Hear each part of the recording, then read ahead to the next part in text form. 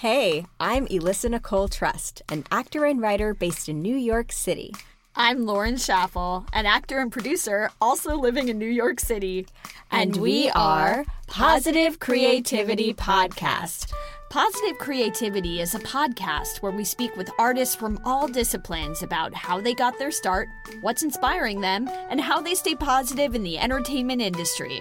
We speak with artists based in New York, LA, and beyond. Our goal is to give creative artists a platform to share their experiences and talk about their work. We hope that our listeners will enjoy the insights, stories, and perspectives from a diverse group of artists from all sides of the industry. Thanks for listening.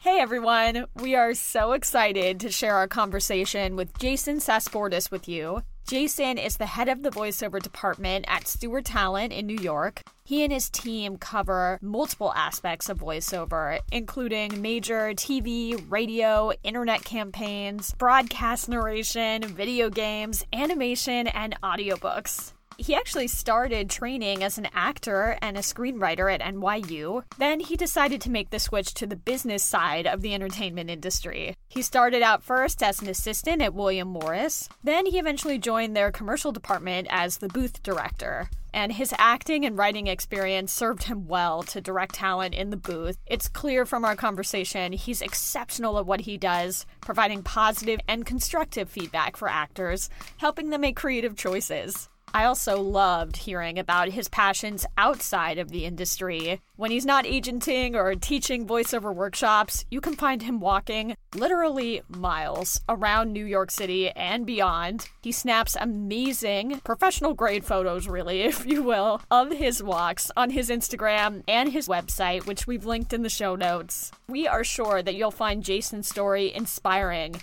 Both his passions inside and outside of the industry are really a wonderful reminder to embrace all parts of yourself as an artist. Happy listening. Welcome, Jason. Hello. Thank you. Thank you both for having me. We're so excited to talk to you tonight. Yeah. Yes. So exciting. So I remember reading somewhere on the internet that you were an actor and writer. You were studying acting and writing. Yeah. And then after college, you got into agenting. Can you tell us your story? Yeah. I think you read my bio. Yeah, I did.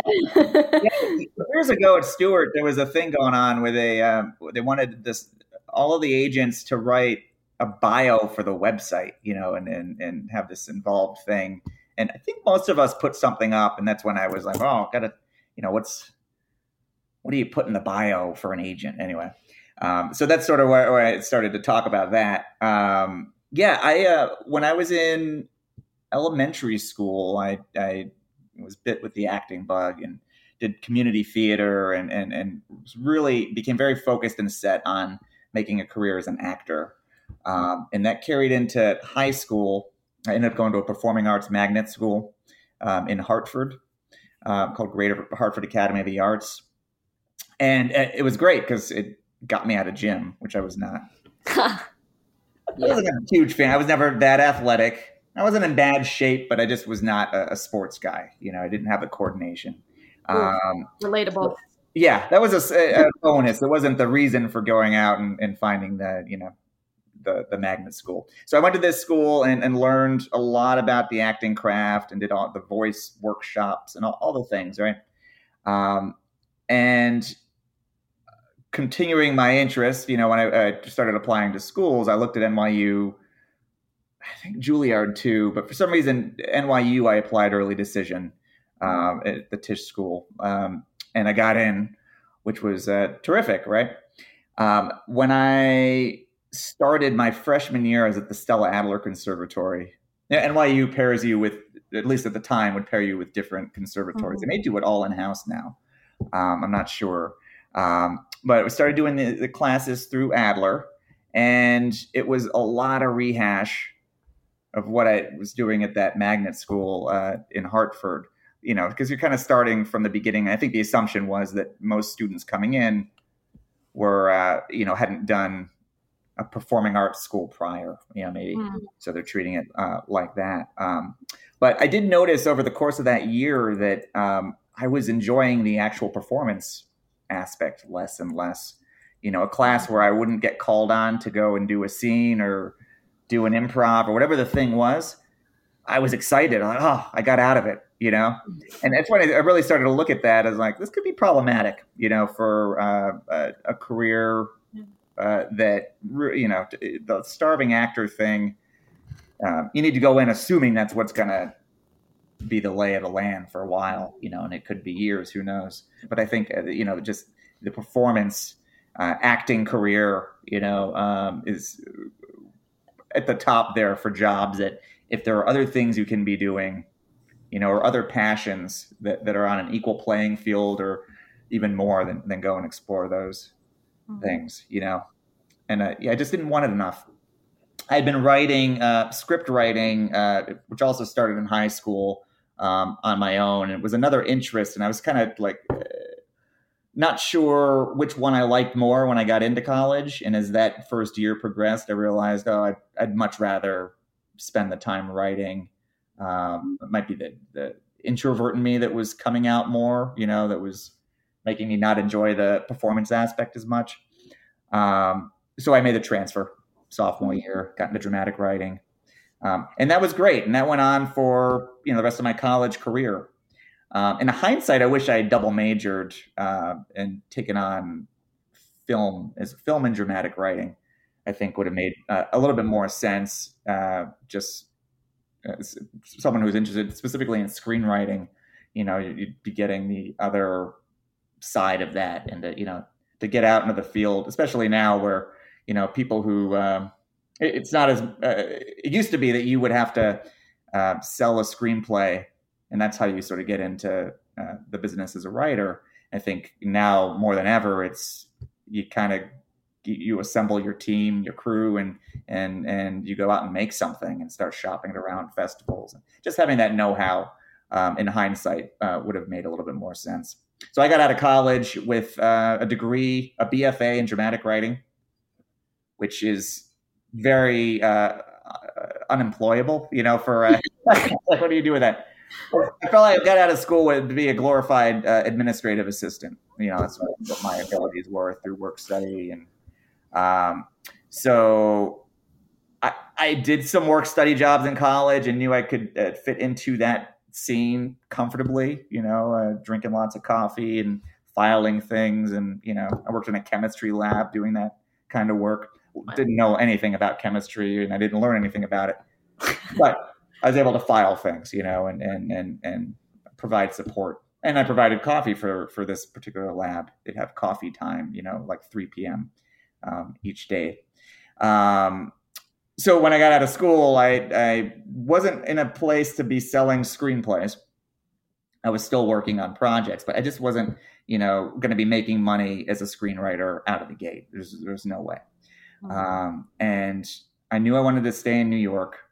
And it made sense to me to learn the business side of entertainment, while I'm pursuing the creative side. So, I could get a stable paycheck, be able to fund living in the city, and be networking, seeing how agents work and getting a feel for that environment, and who knows what can lead to what. I had no intention, not no intention. I just didn't think it was even within the realm of possibility that agent would be part of my track. I thought at the time you had to go to business school and you had to, it'd be great at math and at all of that, things that were not a part of my life, or the way I was hardwired.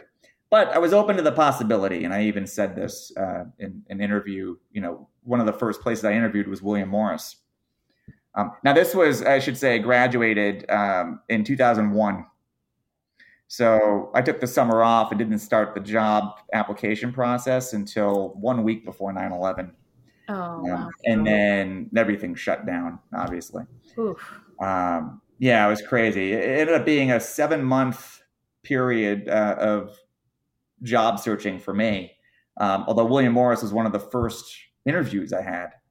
but everyone had hiring freezes. Everything was drawn out. So they ended up hiring me in March of the following year as an assistant. And it was a great position. Not greatly paid, but these assistant positions generally aren't in this industry. Mm-hmm. But it was great in that I was a floater, which is the name they gave for their assistants that they would hire to be either extra help or coverage for desks in any area of the agency.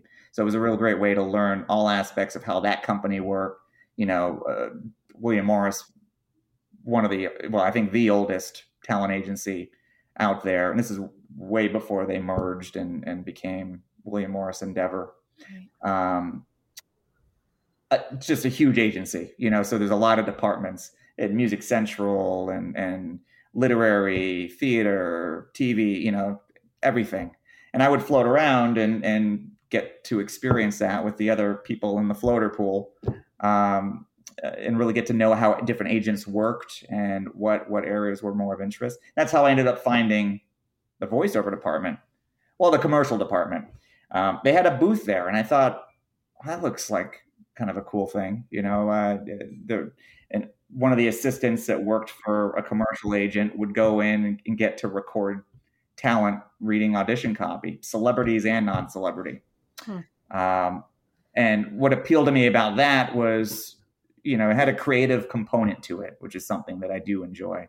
So it wasn't strictly business, doing administrative duties, but actually getting involved with the creative process that clients were wanting to be a part of, And then, so here's what happened with that is initially there was no open position there. The commercial assistant would go in and record talent certain periods out of the day. But it became a bit overwhelming because everyone was recording in the agency booths at that time. There was a small list of out-of-towners or radio imaging voices that one of the agents there covered. But everyone else was either, it was coming in, they were out in LA. If there's a celebrity thing, they'd be going to the LA office and then recording there. But in New York, there's a slew of scale talent on the roster that were coming in. And every now and then a celeb would too, who was in the city. So it became a bigger responsibility that was taking the commercial assistants away from the desk of their agent. And so they finally created a temporary position for a floater to just be there doing running the auditions. And I jumped at that opportunity. I don't know if anyone else jumped at it, if it was, all right, if you want it, you can have it. But I definitely jumped and was hopeful that I'd get it, and I did. Cool. And it was all the things I was hoping it would be. I loved the client interaction. I could speak the language of the actor just through my own experience as an actor in training growing up. So that part was fun. Reading commercial scripts, animation, video game scripts, and helping guide the actor through choices that they were making was also, it was a challenge. And there was a learning curve too. I remember getting in there, the very beginning when I was training and the commercial assistant was passing the torch after going through all the ways that you run these sessions and thinking, I mean, what do I know? I tried this. We're trying to bring, a little bit more excitement in that line. And like you're telling some celebrities, how to act. It felt that way. I'm like, who the hell am I? But there was very rarely was there a feeling that my perspective wasn't welcome. It wasn't that I knew the right way to do a thing, or like my way was this is what you're not doing that you should be. It's a suggestion, and it's a collaborative thing with any talent. And that even today, if I have a client asking for my feedback on a thing, it's not that they don't know what they're doing. It's just getting another point of view as to how to approach a thing. People book for the oddest reasons too. It's like it can sometimes have nothing to do with a great read that you have. It could be, something inherent in your voice that you have no control over. It's just part of your voice that books it. I had a client, I love telling this story. I had a client, this is back, not my client actually, this was when I was at William Morris and doing the booth thing. She was reading copy that had a phone number in it. And it was written out in X's, right? So when she went through the copy, and maybe the promo even, she said, she put nines in because it was easier to say. And she said, just call 999-9999999999. Lost track of the number, and she just sort of riffed on the nines for a bit. And I was like, and so she left. I was editing, these things, supposed to clean it up. And I missed that edit somehow. So when I submitted her read, she, had the mistake, the flub in there with her little thing that she did. Turns out that's why she booked the job. Oh my gosh. They loved the creatives loved her sense of humor and the way that she owned her flub there and just did all of it. So she booked it, which means if I had been doing my job the way I was supposed to be doing it, I would have cost her opportunity. But I can't just start writing. Maybe the answer there is if someone flubs in a funny way, leave it in. Yeah, don't touch it. Yeah. Yeah, it's always tough to know when it's going to be seen as endearing and be the thing that's going to get you the job and when it's going to be the thing that takes you out of the running. But I love that story. Yeah. I'd say it's impossible to know. You just don't know who the players are. There's no interfacing with these creatives for the most part, especially now it's all email. Right. So, yeah, you just got to roll with it. Listen, people book, a lot of opportunity out there, and it's but it's just amazing, like the lottery game aspect that is kind of inherent in it too, Right. Yeah. So the thing with William Morris, that position went from they saw the agents in the commercial department, I think, were really vouching for me and wanting me to stay there. So it eventually became a permanent position. They gave me a title as booth director. I got an email address, and so I was the booth guy for a couple of years, and it was great. They ended up closing their scale division in New York, which apparently they had done before, because William Morris is mostly a celebrity agency, driven agency anyway, and that the money you're talking about with celebrity, there's no comparison between that and what scale is, even though scale did very well.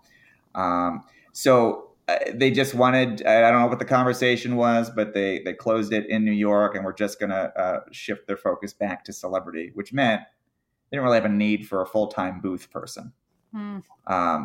I wasn't out of a job. I was going to be doing other duties in the commercial division. And then the occasional recording, if when the celebrity stuff would come in. I was disappointed. I really loved that aspect of it, and doing more administrative assistant work at that stage felt like would be a step back.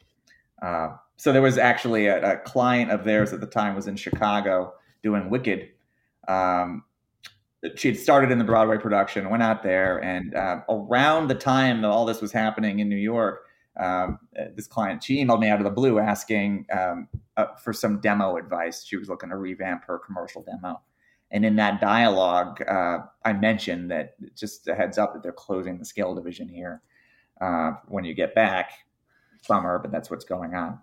She had hooked up with Stewart Talent in Chicago at some point during her stay to keep her voiceover stuff going, and caught wind of them wanting to do something similar in the New York office, which was very tiny at the time. And that's how I ended up interviewing there and getting the position. And, it's been over 15 years now. Wow. It's longer, actually. 15 years is substantial. Years go so fast that when I say 15, like, maybe when it's 25, it'll feel a bit more weighty. But wow. I Incredible. mean, it's been it really was like dominoes in a way, in the career track. I was open to other possibilities. This is not a route that I've gone and looked back on. Like I got stuck in this track that I didn't want to be a part of. I just discovered an area of the business I never would have thought of. Yeah. In my looking for steady paycheck and doing the networking, a door opened up that I wasn't anticipating, and it led this way. So I love the direction that it went. I love that it turned into an agent opportunity that, even if it was just an opportunity that like, oh, it didn't work out, it ended up being the other way, which is terrific, and the department, the company has grown so much over this time, and, a team of colleagues that, great relationships with, and we're all, an excellent roster. Yeah. Lauren. Thank you. Seriously, I mean, it's been a fun trip. Yeah. It's continuing, Wow. There's like so much to comment on in there. I feel like we're thinking the same thing, Alyssa. That was just, this is always our favorite part of this podcast, is hearing people's stories. Yeah. And I've known you now, Jason, for, at least like 2018. Yeah. I think when Bonnie kind of came over to Stewart, and like things kind of huge for our agency. Yeah. Her coming over, and a couple of the other agents, Jonathan Saul, right. In adult VO, Jay Schachter, one of our legit agents who was at then Abrams. Kelly Quarton, and really had a huge expansion around that time into early 2019. Yeah, and it's so funny, like, right. Did you see our old agency space? Yes, that was where I first met you. I remember the building like on 53rd. Right next to the comedy club. Yeah. And I remember, it's like, it's so cool to meet people for the first time. And like, I remember meeting you and being like, Jason's really cool. Jason's just really chill. And like, I love his sense of humor. And this is a great place to be. But I feel like in that initial meeting, I didn't get to hear your story. I feel like it was, just kind of like meet and greet and getting to know each other a little bit. And so it's so cool to just hear all the details of what led you to Stewart Talent and this path. And over that time span, I'm curious too. And I think Alyssa and I were both of us wondering this, like, what have you seen change in the voiceover industry over that time? Both in terms of like, I guess I'm most curious in terms of actors coming in and like, reads, like how that's changed over the span of the career. It's been somewhat subtle. When I started in the booth at William Morris, this was January 2005. The commercial reads were already conversational. I think if anything that's really continued to change over the years is how conversational they've become and how comedy oriented.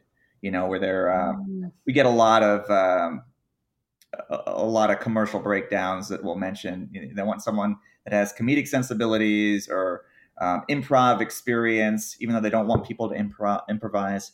They want the nature of it, they get that spontaneity, right? Or the mistake, right. That turns into an improv. That was very telling as early on. Like that's that kind of looseness with the script and finding a way to connect your personality seamlessly, and that's what really worked with that particular read with the number. Was personality was kicking in, and it worked with the vibe of this. I can't remember actually what the vibe of the spot was, but I imagine she was just doing her thing. So like, what's going to make it set apart from the countless submissions that are being reviewed? That is one thing as technology has continued to advance in the way that it has. I mean, when I started, one of the first projects as booth director, even before it was officially booth director, I was compiling auditions, burning them to a CD. Oh, God. And then we had these buck slips that we had to write, had the William Morris logo on it, and type the submission list on it, and then messenger it. We had a messenger service to someplace in Manhattan. Oh my gosh! And I remember doing that once. So already it was doing things digitally were pretty much happening. But you get some of these specific, the time sensitive. I don't know why that was more effective than just doing it, since we could email Yeah. things. But Meetings sound like a special level of torture. I don't know why. Yeah. Well, you know what? Horrible. There's some, I won't name names, but there was a casting office, maybe 10 years ago, a big one that was still taking faxes. No. Faxes? Early on, Stuart. Maybe it was 15 years, like early on. Oh, man. Who even has a fax machine anymore? Well, I don't know. None of that happens anymore. But some places are a little slower to adjust to the change than others. And it's understandable, too, if you're in the business long enough and you're so used to doing things a certain way, I'm sure it's much harder to start if you're not a tech person to get on board, those changes. But, here we are. And the pandemic, the industry shut down really quick, except for voiceover. Right. We're really lucky, clients and agents alike, to have so much work continue to come in, especially when it was the only area of the business that was able to function. Because at that stage, most of our clients were already equipped to record from home. We still had some that loved to come in, into the booth to get that live direction. It wasn't so encouraged because, it would take an agent away from their desk usually when that would happen. But we got someone who was essentially going to be our booth director. Oh. So that could happen again, without going crazy and having a lobby full of talent each day. These things come in all the time, these projects at all hours. So when the pandemic hit, it even more so. There was an assumption, I think, that, we're all quarantined, no one's going anywhere. Yeah, it's Saturday evening, but we got a breakdown. We're going to work on, Right. So things were happening, on weekends more consistently for a little bit. And then it stabilized and started to adhere more to at least the Monday to Friday schedule, unless there was a casting emergency. So it's, so the thing, I kind of got sidetracked there. The point being is, there's so many talent now auditioning these projects from all over the place. You don't have to be in New York, LA, or Chicago. There's more awareness of that than ever. And so these projects are really, many of them are being submitted on from all over. So the numbers that you're talking about, the competition, it's increased now. Right. There's plenty of opportunity out there, which is great. And it's not, there's a lot of one-off projects. So it's not like there's a shortage of things, but you're going into, in a lot of cases, a larger pool. So that personality coming through and that freedom with the copy and, really owning it is more important than ever to cut through, Yeah, for sure. I feel like you said this earlier. It's almost this kind of like playing the lottery in a sense.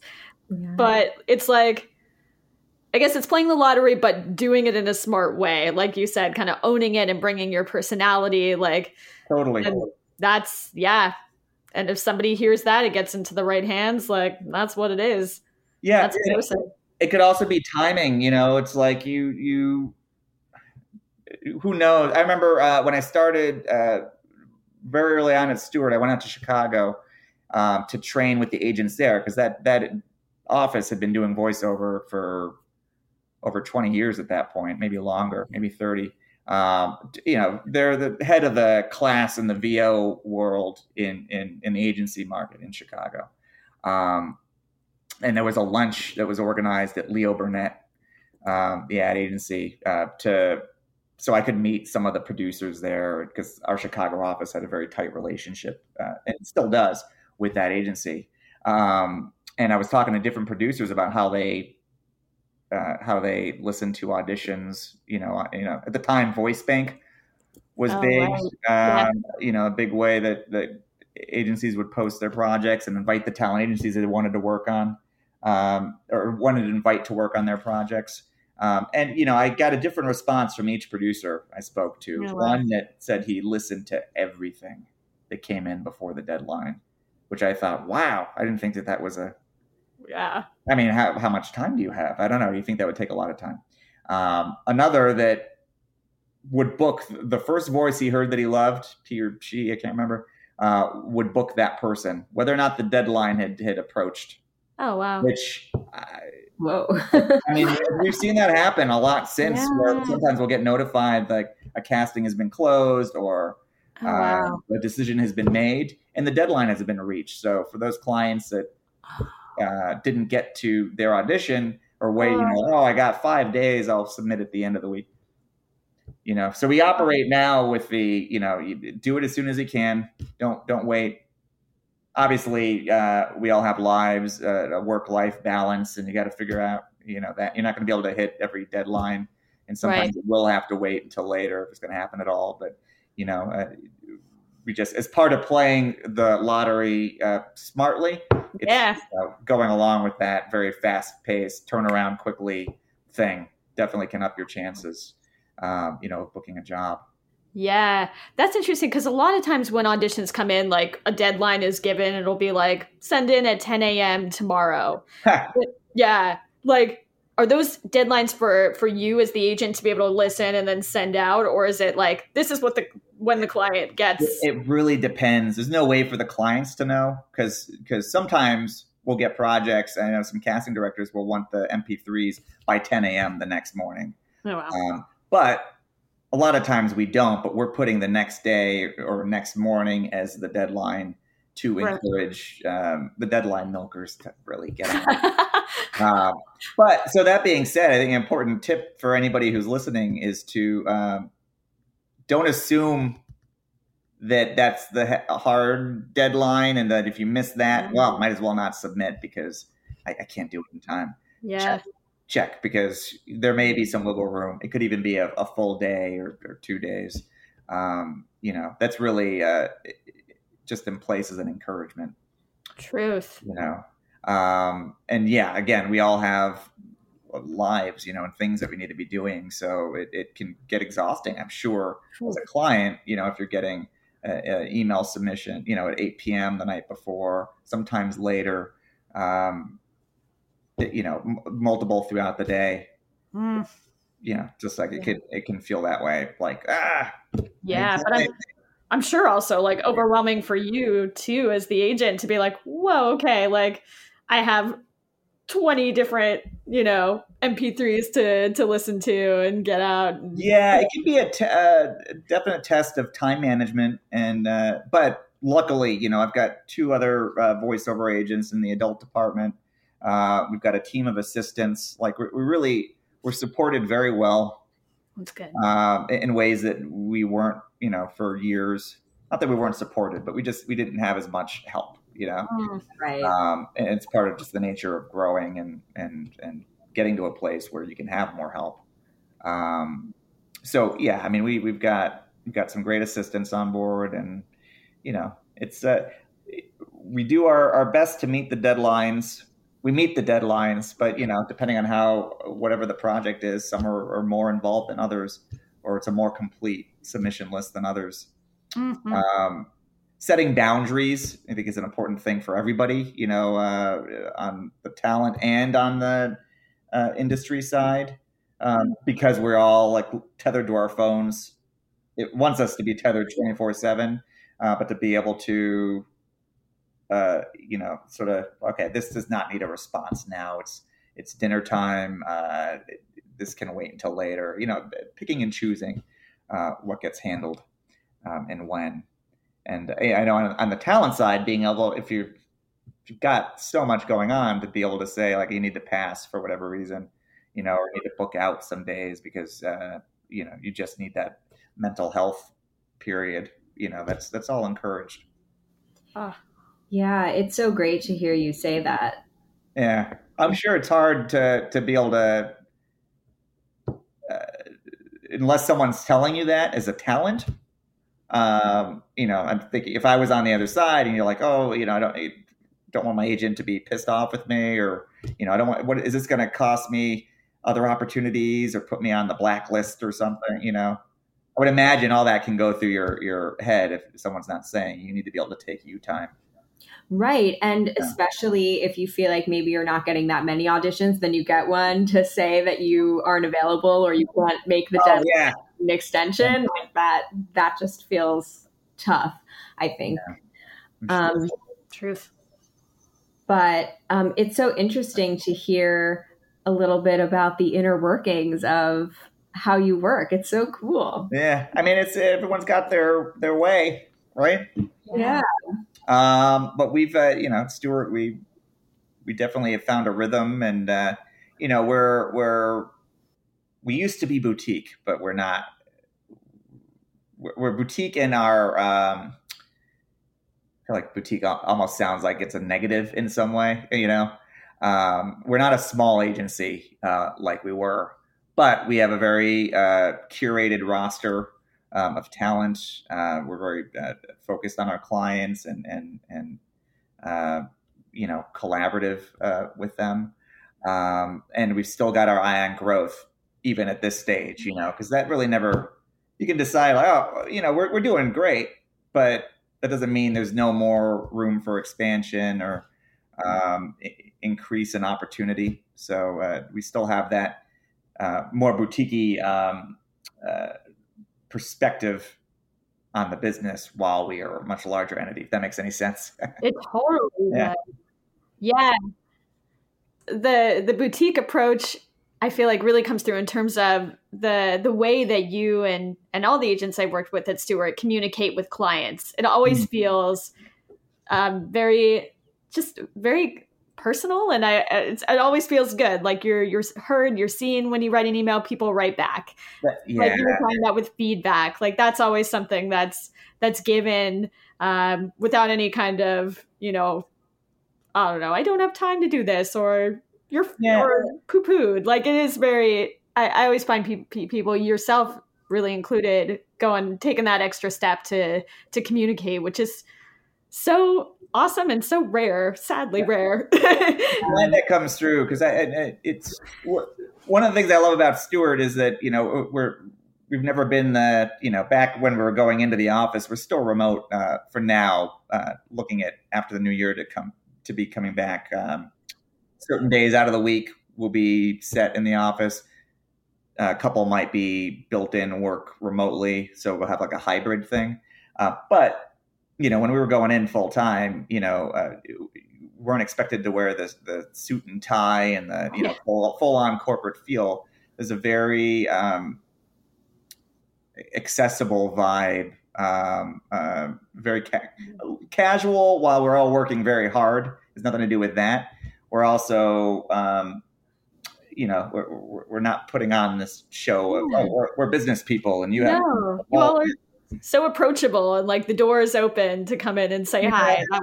I miss that. And I know a lot of the agents do too. Like we're all excited to be able to have some of that back in our lives, and to be able to have a face-to-face interaction. Because it's just a part of the human experience, right? Like we're all working very hard on both sides of it, talent and industry, and it's. I think we all do better work when we're in our comfortable place, and spreading good energy and that whole thing. So, we spend so much time doing this stuff, so why not, right?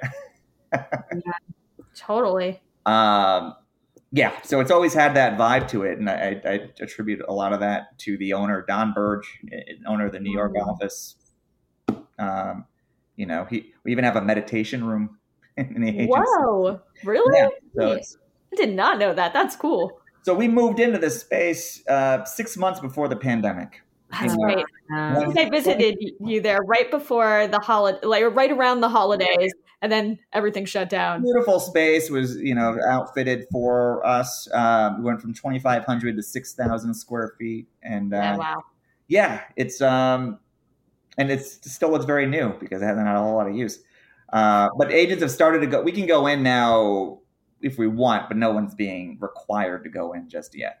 Got it. So it is, I go in, I kind of average once a week.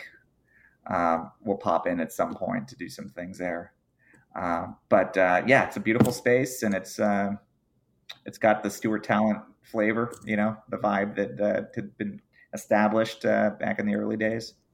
Yeah. Really, really cool to see. And we're continuing. We grew during the pandemic, which was kind of crazy. Oh, wow. I brought in a new gaming agent, came into the agency, so that's actually his area of the business. I'm not really, I'm not a gaming guy, so I can't tell you fully the ins and outs of that, but it's like video games. Yeah. Yeah. But I think there's a big live component to it too. So there was a big chunk of that business that was not happening, but there's still some stuff going on. Wow. But yeah, and I know now a lot of stuff going on. Yeah. So we would love to hear about, what you do outside of the biz, your hiking, photography, and anything else. Well, I mean, those are the two major things that have really escalated for me over the years. I think the photography thing is probably connected in a way to the screenwriting interest that I had. I mean, I'm still interested in it, but it's not I'd say that's a hobby too. It's not a pursuit. But there's the cinematic aspect of, creating a mood behind a picture and finding the right, an angle and something that looks like a scene, but where is the shot, Trying to find it is a little bit like a game, and it doesn't always work out. Sometimes there's nothing there. Or I don't have the camera that can capture that, because I do everything on iPhone. I was going to ask, those are all on your iPhone? Yeah. Wow. I mean, that's a testament to the technology, right? So yeah. I do upgrade whenever there's an improvement on the camera. Well, I upgrade every 2 years, but usually the major upgrade happens every 2 years. So it can do a lot. I mean, the night photos you can take now, which I could take artistic night shots before, but under very specific circumstances for it to work, Right. I would love to, I just haven't done it, is learn how to use a real complex camera and do all the manual stuff. I feel like not a fraud, but it does feel like a cheat being able to use this point and click thing to, you still have to have some know-how about finding what the shot is. That's not inherent, and anyone can pick up a camera and they're taking snapshots or equivalent of snapshot quality. But I'd love to learn more about that. When I have time, I haven't really figured out time for that. And it's so easy with the iPhone. Yeah. So accessible. It's right there. Yeah. So it's fulfilling enough that I'm good with this for now. I love the nature thing too. Obviously, my hiking game really amped up over the last 10 years. I found that is how I most successfully turn off, the thoughts that can be going in the head, stresses, and whatever the thing is that's distracting me or sort of weighing down. When I'm hiking, it becomes a very focused. Hiking to summit a mountain. That's the thing. It's, these strenuous activities keeps me focused on a goal. To the point where I'm not having these deeply profound philosophical thoughts if I'm hiking alone on a trail. I tend to just zero in on the objective, and looking around for anything that seems like a good photo to sort of map whatever that hike is, and things that catch my eye. I started building a website during the pandemic. One of those Squarespace sites. I created a page on Squarespace and have been building up a portfolio there. It's one way just to catalog the different trips. There's the hiking out in nature aspect, and then there's the New York City side of it too. And so they're their own sections. And I love both. I still very much love being in the city. And this has been home for almost 25 years. Oh, wow. Next year, 24. Oh, my goodness. So, I've been here more than half my life, which is wow, kind of wild. But I love, similarly, hiking mountains and being in buildings up on high floors with views. There's a similar thrill there. Wow. One's a lot easier to get to, though. You just take it. Especially if you're in New York. Yeah. But something about those heights, being able to see expanses of the whatever's around you.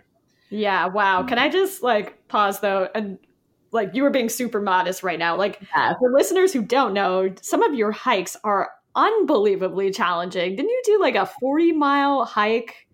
Well, something like that recently, and it was one of the hardest routes possible. It's overnight. Hardest is subjective. Depends on, very challenging. There's this thing. So I do a lot of hiking in the White Mountains in New Hampshire. And there is, it's called the Pemi Loop. Pemi is short for Pemigewasset, which is just that particular range or that wilderness area.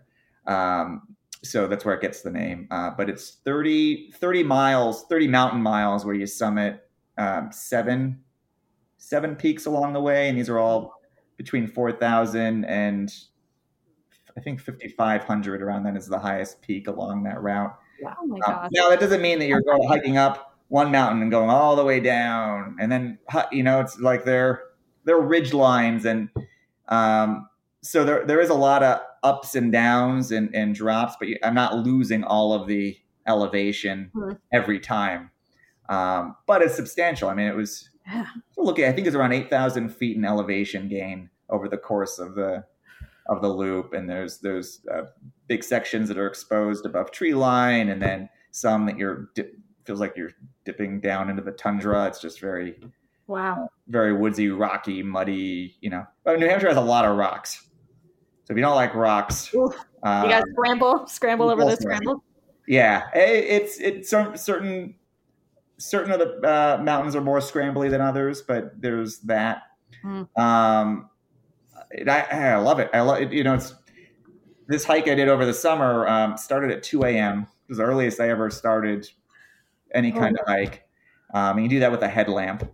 But this particular loop is pretty well trafficked. So, I ran into other hikers throughout the day. I didn't see any that morning until close to sunrise, as I approached the first peak. And then that was great. I got up there. First mountain of the day, it's a mountain called Flume. And there were 4 or 5 people already up there in silence, just watching the horizon. So you're up there above the trees, it's exposed rock face. And then you see the light on the horizon as the sun starts to come up, and just so beautiful. And, there's just a hushed quiet, at least there was, a little bit of chit chat, but it's very calm, and what an awesome way to start a day. Yeah. Literally rising with the sun. Yeah. And even before that, going up when it was just me and a headlamp in the dark, the trail was not hard to follow. So that wasn't bushwhacking or anything. There's something so peaceful and intimate about that. I remember as I was climbing up that first mountain, looking up as I got to higher elevation, and the star field, it was pretty clear, and it just felt closer. Like the sky felt closer. And that was an energy boost. A little thrill to get up, to keep going. And I love that test of endurance. It's very, very thrilling. I did a New York City fundraiser walk. Oh, yeah. I remember this. That was so not much traveling for anybody in 2020. But that I've been in the city for as long as I told you, 24 years now.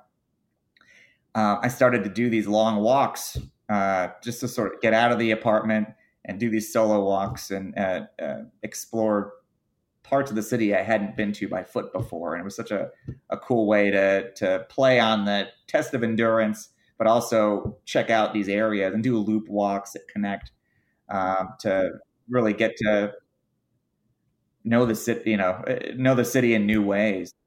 Yeah.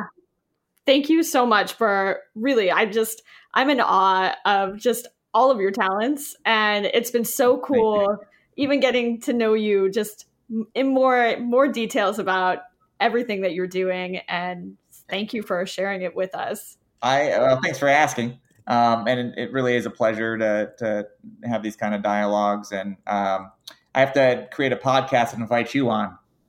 So I can ask more questions about, I know some of the things. I know some of them now, but I mean, it's I love this part of the business as well as meeting creative people and hearing what they're doing. And especially great when we are collaborating on a project together that leads to something, Absolutely. Definitely. And finding whatever those projects are as well. Yes. It's been so awesome getting to know you. Thank you for coming on the podcast. Thank you so much for listening. We always love hearing from you. You can email us at positivecreativitypodcast@gmail.com and follow us on Instagram at positivecreativitypodcast. And for more info on our guest today, please view the show notes. Join us next time on Positive Creativity Podcast.